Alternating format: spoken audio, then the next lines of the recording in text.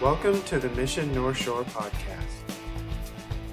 If you'd like to know more about our ministry here at the Mission, visit us online at www.themissionnorthshore.org. Thanks for listening. God bless. Let's pray. Lord, we pray as we open your word, you would speak to our hearts. As we cover difficult territory, we remind ourselves it's still the word of God. And therefore it has purpose and meaning and can speak directly into our heart. And so, Lord, we pray that right now you would come. Well, we have no other agenda right this moment other than to hear from you. That's why we're here, not to hear from a man. So I pray, Lord, that I might decrease and you might increase in me, that your word might go out to accomplish the purpose that you have for it. We pray this in Jesus' name. Amen. Amen. Let's open up to Romans chapter 1. We're back to our study through the book of Romans. And as you can see by our title, that we're getting ready to head into some tough territory for a while here in the book of Romans. We're going to have about 2 chapters worth of stuff that most people don't want to hear and most preachers don't want to preach. But that's what we do. We just go through the Bible. And so this morning we got the bad news. And if you don't understand what I mean by that, look at verse 18. We're only doing one verse today, and it's verse 18. And this is the bad news. Romans 1:18 says, "For the wrath of God has been revealed from heaven against all ungodliness and unrighteousness of men who suppress the truth in unrighteousness." So when you read that, you realize that this morning we don't have a real feel-good type of topic when you start talking about the wrath of God, yet there it is, right there in the pages of Holy Scripture, right? And so what we do is we remind ourselves this morning that the subject of the book of Romans, the whole subject of the book is the gospel, the justification by God of sinful humanity is the gospel. And so what we have in the book of Romans is this detailed exposition, this explanation of the gospel. And the word gospel is just this old English word that literally means good tidings or good news. It's the good news that the Savior has come, that the Messiah has come. But before we get to the good news, what precedes the good news is really, really, really bad news. That's the reason for our title. And the bad news is there in verse 18. That the wrath of God Almighty, has been revealed from heaven against all of the ungodliness and unrighteousness of men. And so before the book of Romans, before Paul walks us through the good news, the better half of chapters 1 through 3, Paul takes us into the reality of the human situation, which is really, really bad news in our rebellion, in our sinfulness, in our depravity that is just inherent in the human heart. And then he explains to us that what comes as a result of that is the wrath of God. The judgment of God is his wrath upon, the consequence is his wrath upon the unrighteous, that sinfulness, that depravity. And so in a very real way, the bad news is kind of the first step in understanding the truth. The bad news helps us to see ourselves rightly and to also see God rightly, which is absolutely necessary before we'll ever look for a Savior, right? Because we have to understand that we need saving before we're ever going to cry out for anybody to save us. And furthermore, for the church, for believers, if we never really understand the bad news, if we never really accept the bad news portion of the gospel, we'll never fully appreciate the grace and the love and the forgiveness part of the good news. And so while verses like verse 18 are not much fun to preach and probably worse to hear, they're mandatory, aren't they? We understand that there's a side of the gospel that is offensive. The gospel's offensive because it exposes the ugly truth of our heart.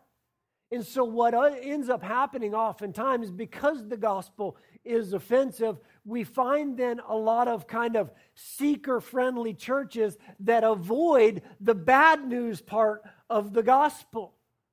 And they'll avoid the subjects such as God's wrath, and they won't use words like hell and sin and judgment, and they won't speak of our need for repentance, even though the very first words recorded to John the Baptist were what? Repent, for the kingdom of heaven are at hand. The very first words of Jesus once he got to his ministry were what? Repent, for the kingdom is at hand. The very first message ever preached in the church by Peter, the entirety of the message could be summed up in the words that he recorded when he said, "Repent, each of you be baptized in the name of Jesus." Even though Paul went out preaching and his message to the whole world was that God is declaring now that all people everywhere should repent because he has fixed a day in which he will judge the world in righteousness. There's a consistency, isn't there? From John to Jesus to Peter to Paul throughout the entirety of the Old Testament. The bad news preceded the good news. And so if we don't preach verses like verse 18 when we come across them, if we only tell people what they want to hear, we're not giving them the truth of the whole gospel. The Bible speaks of in 2 Timothy 4:3 that there's going to be these people in the last days that will not adhere to or will not endure sound doctrine, but they want to have their ears tickled. And so what it says is they will accumulate for themselves teachers in accordance with their own desire. What that means is that there's going to be people that are going to seek out churches that are only going to tell them what they want to hear, that are only going to make them feel good and not give them the true condition of the human heart. I've spoke about difficult things before, only to see people stand up in the middle of the service and leave. They're leaving. Why? Because they're going to go out there and find somebody that's going to speak about the things that they want to hear, that's going to make them feel good about themselves. But the sad result of that is this, that there will be people sitting in churches, and are today across the world, there are and will be people sitting in churches that are not saved because they've never heard the truth of the gospel and never responded to it. And it's not new. It was happening in the days of Jeremiah. If you read through the book of Jeremiah, Jeremiah was called to one of the heaviest of ministries in that he was called to speak out against the sins of Jerusalem and the people of that day. He was called to preach the pending wrath of God that was coming upon the people of Judea. That's what he was called to do by God. But there were at the same time also these other prophets that were going around and telling people, Jeremiah is crazy and you're perfectly fine with God. God's not upset with your sin and what you're doing. Don't worry about it. Everything's good. Everything's wonderful. Don't worry about what Jeremiah's telling you. But I'm going to tell you this. I love you too much and I fear God too much not to tell you the truth of verse 18. That the wrath of God is revealed from heaven against all ungodliness and unrighteousness of men. And it's not a popular subject in contemporary preaching. And it's even less popular subject in the ears of the unbelieving world. This has to be the biggest barrier to people getting saved. And that is the pride of thinking that you're good enough. And that God should just be fine with you right where you are, the way you are.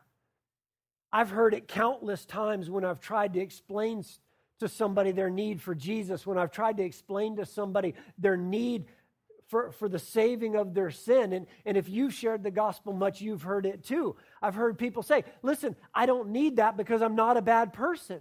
I work hard, I take care of my family, I never murdered anybody, I help out where I can, and then they'll give you an example. The guy down the road the other day needed help with thus and so, and I went down there and helped him. I'm not a bad person. And if that's not good enough for your God, then I don't want to have anything to do with it. Guys, that's why we need the Bible. Because it gives us a right understanding of ourselves.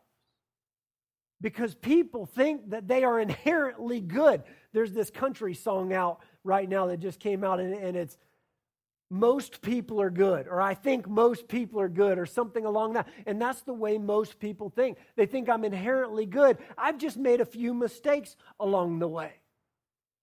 Years ago, I haven't done it in a while, and I wish I had the time to get back there, but I used to be involved in prison ministry for about 3 years. I wasn't in prison, but I would go in to teach a Bible study in prison for about 3 years. And I was going to OCCC on a weekly basis, and I would go into Halava on occasion. And I would go into general population, into Module 13. And Module 13, I didn't know when I went there, but Module 13 was the worst of the worst.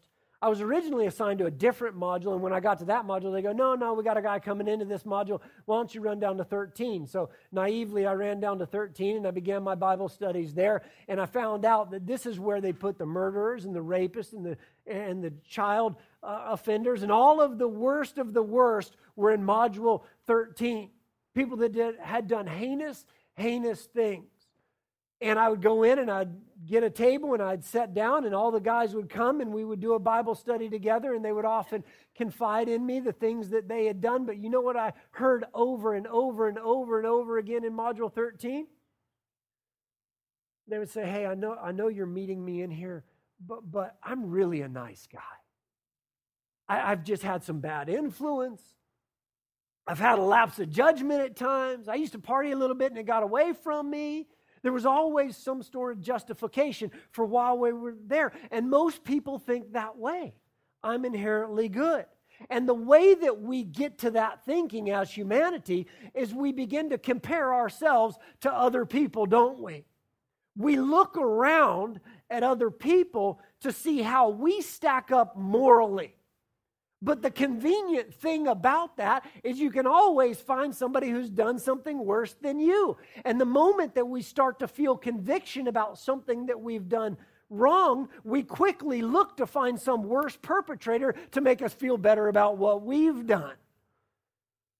And that is the reason that God gave us the Bible, so that we would see ourselves rightly, and so that we would see Him rightly.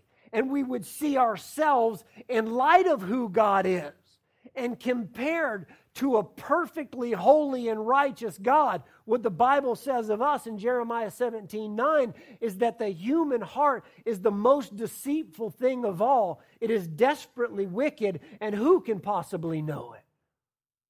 What the Bible says of us in Isaiah 53:6 is that all of us, like sheep, have gone astray, and we have all turned to our own way, meaning that every one of us has rebelled against a righteous God, and we're trying to do it our own way. And the Bible teaches us that the result of that then, the unrighteousness of man in the presence of a holy, holy God, has incurred His wrath as a penalty.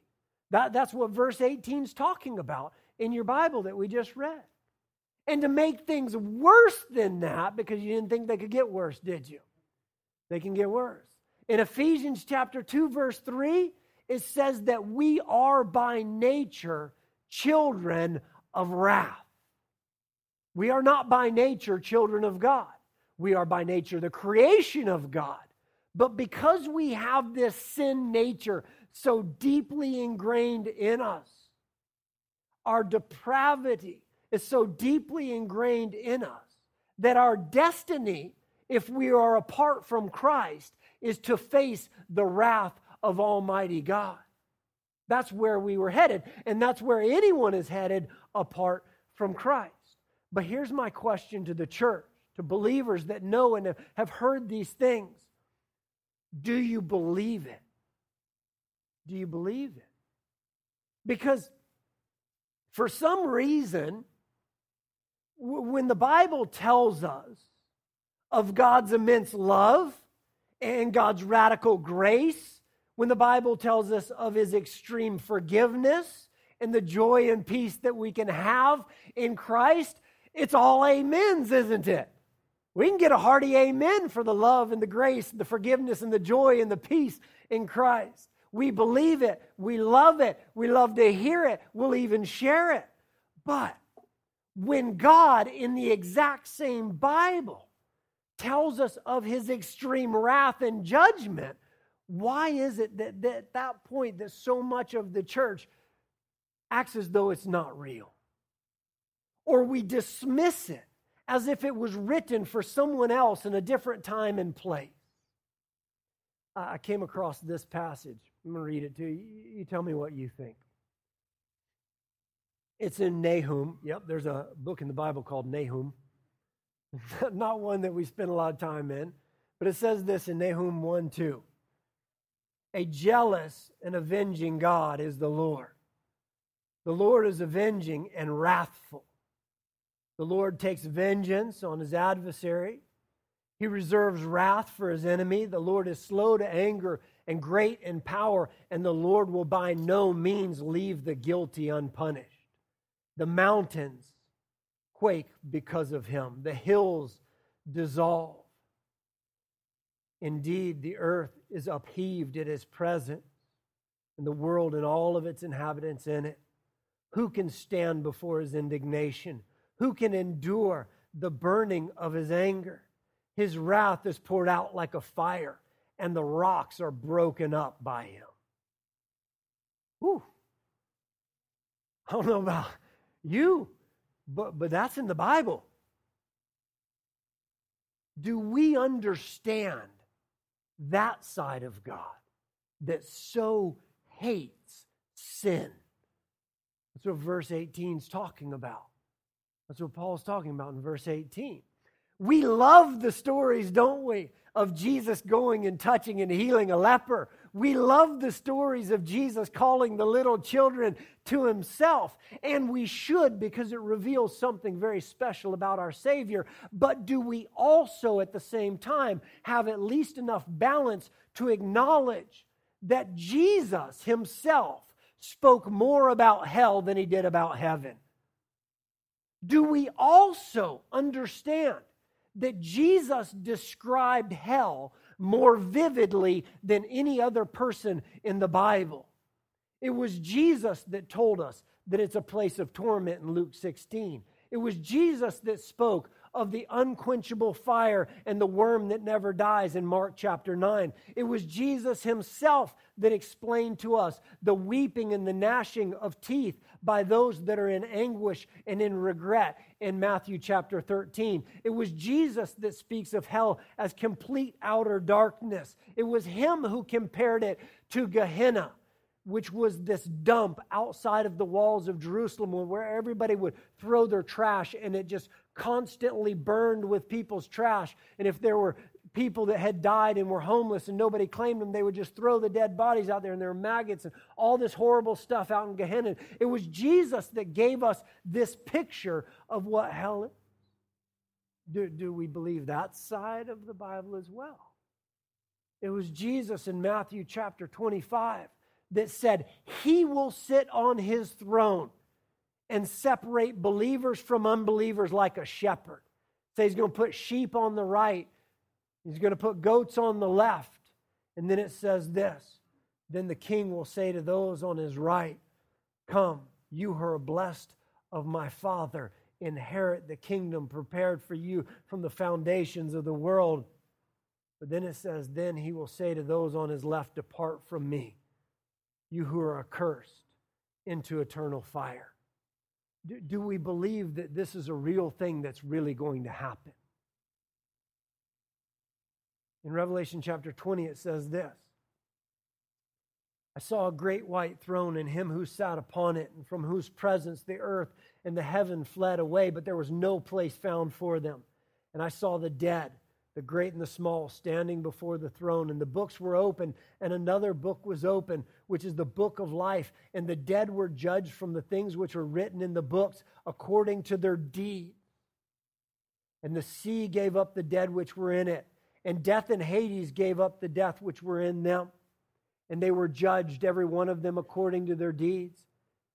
And death and Hades were thrown into the lake of fire. This is the second death, the lake of fire. And if anyone's name was not found written in the book of life, he was thrown into the lake of fire. Do we believe that this is a real thing that is really going to happen? See, the reason that this is so incredibly important for us to understand, church, the reason it's important for you and I to understand that the judgment of God against sin is His wrath, is because if we don't understand that portion of it, we will never, ever, ever understand what actually happened up upon the cross. Because on the cross, God's wrath was satisfied by Christ's sacrifice. And there are people right now that are struggling to figure this out. I hear from people sometimes that they believe and they believe the Bible, but they're struggling with this one point. And they're struggling to figure out how it is that our sins, my sins, your sins, can be atoned for because Jesus was beaten up. And they're struggling to figure out how it is that if a Roman soldier took Jesus and they nailed him up to a cross, that they put him up on a cross, how is it that that takes away my sins?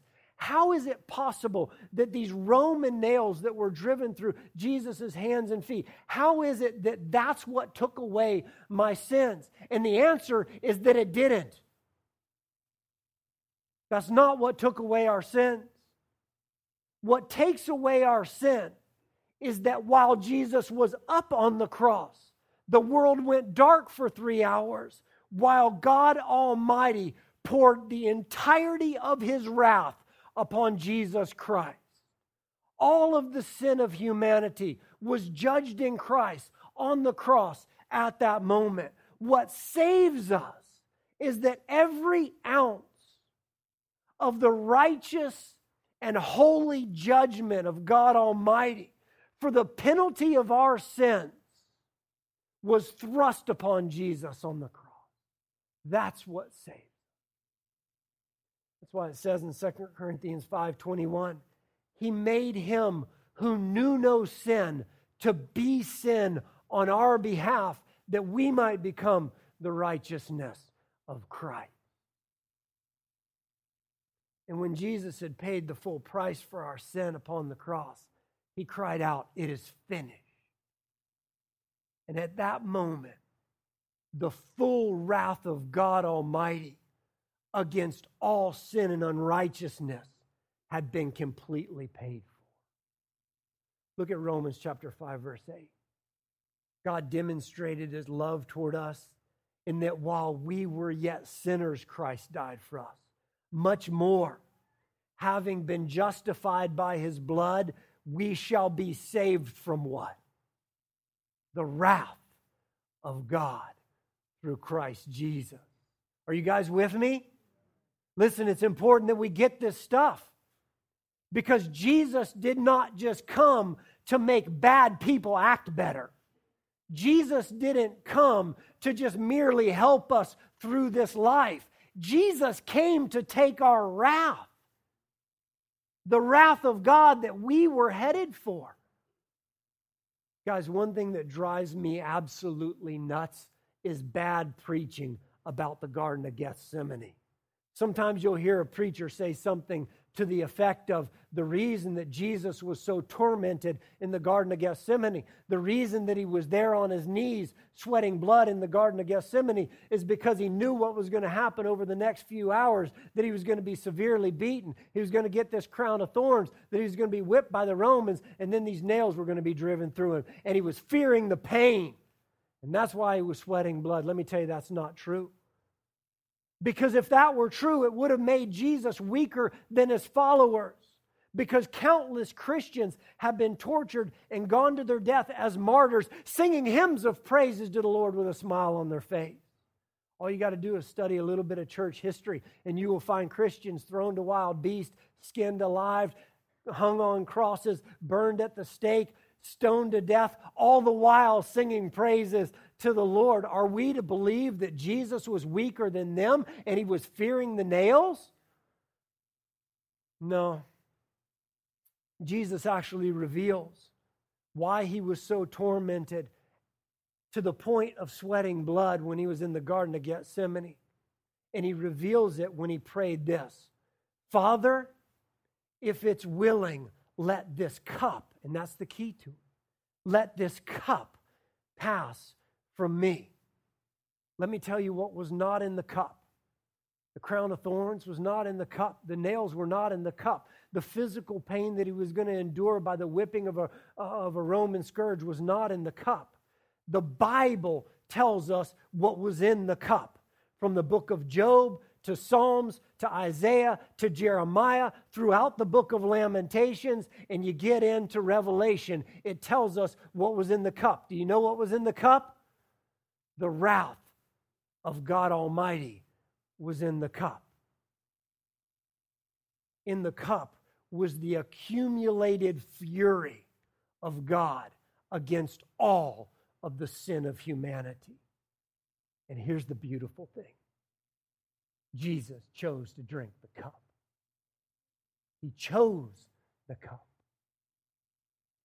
In Matthew chapter 26:42, it says that he was there in the Garden of Gethsemane after praying the first time. It says he went away to pray a second time. And he says, my Father, if this cup cannot pass away from me unless I drink it, your will be done. Jesus said, in essence, bring me the cup. Bring me the cup. So that for all that come to him by faith now, the cup of wrath that every one of us deserves because of our sin has been consumed for us. That's what it meant there in Romans 5:8 when it said that God demonstrated his own love toward us in that while we were yet sinners, Christ died for us. Much more, having been justified by his blood, we are saved from the wrath of God because he consumed the cup for us. And here's how it works. Here's the gospel for you. Either Jesus drank the cup for you, or you have to drink the cup yourself.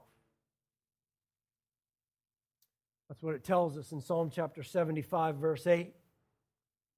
It says, for the cup is in the hand of the Lord, and the wine foams and is well mixed. If you go back to the original language there, when it says the wine foams and is well mixed, it's talking about it being boiling.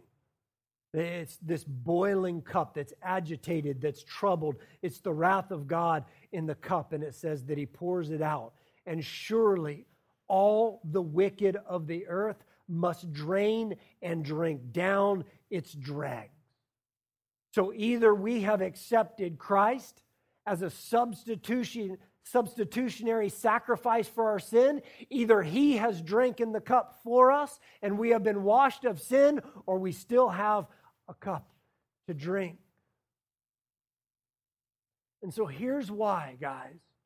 It is so very important on an occasion like this that we come across it in Scripture, that we acknowledge, understand, and talk about the wrath of God. I'm going to tell you why it's so important, as opposed to just avoiding it and just talking about things that make people feel good, because we could do that. This isn't my favorite message to preach, by the way, for you guys. And it's probably not your favorite message to hear. It's heavy stuff, isn't it? But there's a reason why. It's so important. It's the reason why we study through the Bible, so that we don't miss and skip over the difficult things.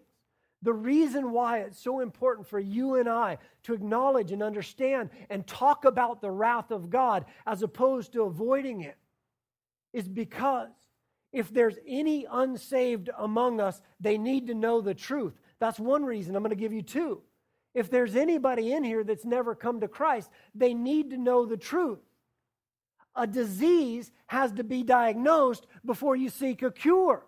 And in the same way, Scripture reveals to us the bad news before it gives us the good news. A person has no reason to seek salvation from sin if they don't know that they're condemned by it. So the first reason is we always want to be able to tell those around us that don't know Jesus the truth of their condition. The second is for the believer. That is for most of us in here. Christian, saint of the Most High God, this is why you and I need to understand the wrath of God from which we're saved. Because if you and I don't understand it, you and I will never truly appreciate what God has done for us. We'll never see the complete beauty of Christ if we don't understand what we've been saved from.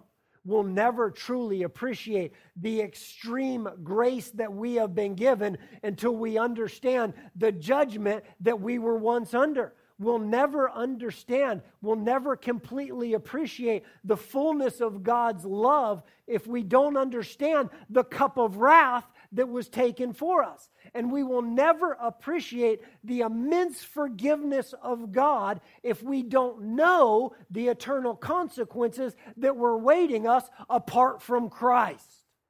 That's why it's so important that we understand these things. If we don't have this understanding, we will then have a degraded view of Christ and His sacrifice, which much of the church has. Let me explain what I mean by that. Having a degraded view of Christ and His sacrifice, as many people that fill a church do. They view Jesus. They'll come in on a Sunday morning and they'll sit there. They'll say yes and amen, but they view Jesus as merely a helper for them. They come to Christ that He might just enrich their life a little bit. Somebody to make them feel a little bit better about themselves. They view Jesus as an add-on to their life and their agenda. Hopefully He'll come in and make it a little better and a little smoother in my daily life. And they think along the lines of, I'm just going to keep doing my own thing. I got my own program. I got my own agenda. But I'm going to bring Jesus on board so He might help me along the way. A lot of people view Jesus that way, don't they? If I see another bumper sticker that says, Jesus is my co-pilot, I'm going to lose my mind. Because it's a degrading of Christ and His sacrifice. Jesus is not your co-pilot. He's the one who has come to endure the full wrath of God Almighty and set you free. That's not your co-pilot. He's not here just to help you out a little bit. That's not His purpose in coming. He came to endure the entirety of the wrath that we were headed for. And when we get that, church, it'll affect every portion of our life. When we stop viewing Him as just a little helper on the side and start viewing Him as the one who came and took the wrath of God Almighty, it'll change the way that we see things. It'll affect our relationship with God. It'll affect our devotional time, won't it? Because we're going to want to spend time with the one that loves us that much. Think about that for just a second. You mean that Jesus came and He hung on that cross, and in that moment He absorbed all of the wrath of God that was due for me? Somebody that loves me that much, I want to spend some time with them. I want to hang out with them. It'll change our devotional life. It'll affect our personal holiness if we understand the great cost, if we understand the cup of wrath that was taken to set us free. We won't be as flippant about sin. We'll take it more seriously, won't we? It'll affect our fervency in prayer. It'll affect our fervency in sharing the gospel with other people that don't know Christ, because now we have an understanding and a consciousness that they're still heading for God's wrath, and we don't want that for them. And it'll affect our worship, won't it?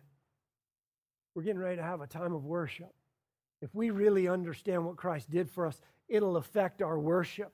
if we have any real sense of what we've been saved from in the wrath of God, it'll create in me, it'll create in you this deep appreciation and gratitude and love and adoration that will then naturally well up in exaltation and worship.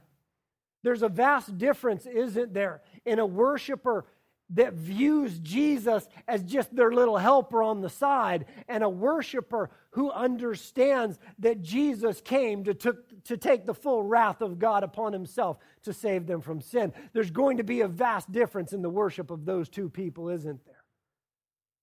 And so we're pretty much done. And you're saying thank you and amen.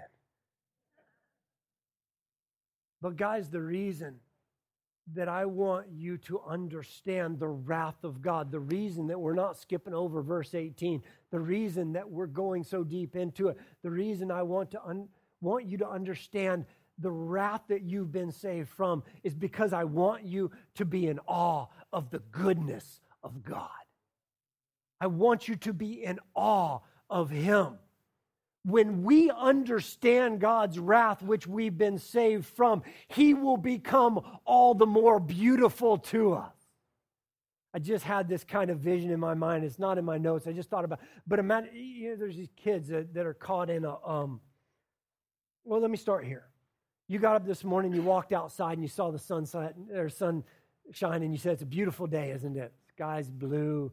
Beautiful day to be in Hawaii. The mountains are green. We love it and we appreciate it on a certain level. But I was watching on the news that there's these soccer team that's caught in a cave somewhere. I don't know how long they've been in there. A long time now. 1 week? 2 weeks. 2 weeks. They're covered in mud, right? They're eating hardly anything and they're having to pump oxygen in and they're just nasty and dirty and funky and they've been in the dark all this time. Now imagine what's going to happen when you walk out of there and see the sunlight. It's a different appreciation, isn't it, than what you had this morning, because you feel the filthiness and the dirt and you know the contrast of being in the dirt and the ugliness, and now you come out in the beautiful sunlight and you say, praise the Lord. That's what happens when we understand the wrath of God Almighty. We understand what we've been saved from, and it's like coming out of that thing, but not for a couple of weeks, for like a millennium, and coming out and saying, I see the light and I see the sunshine, and God is all the more beautiful because I understand what I was saved from. Amen? Whew, Lord, we come to you now, and we pray that you'd give us a real consciousness of that which we've been saved from. I don't know that any one of us will completely understand it, Lord, but give us at least what we can understand.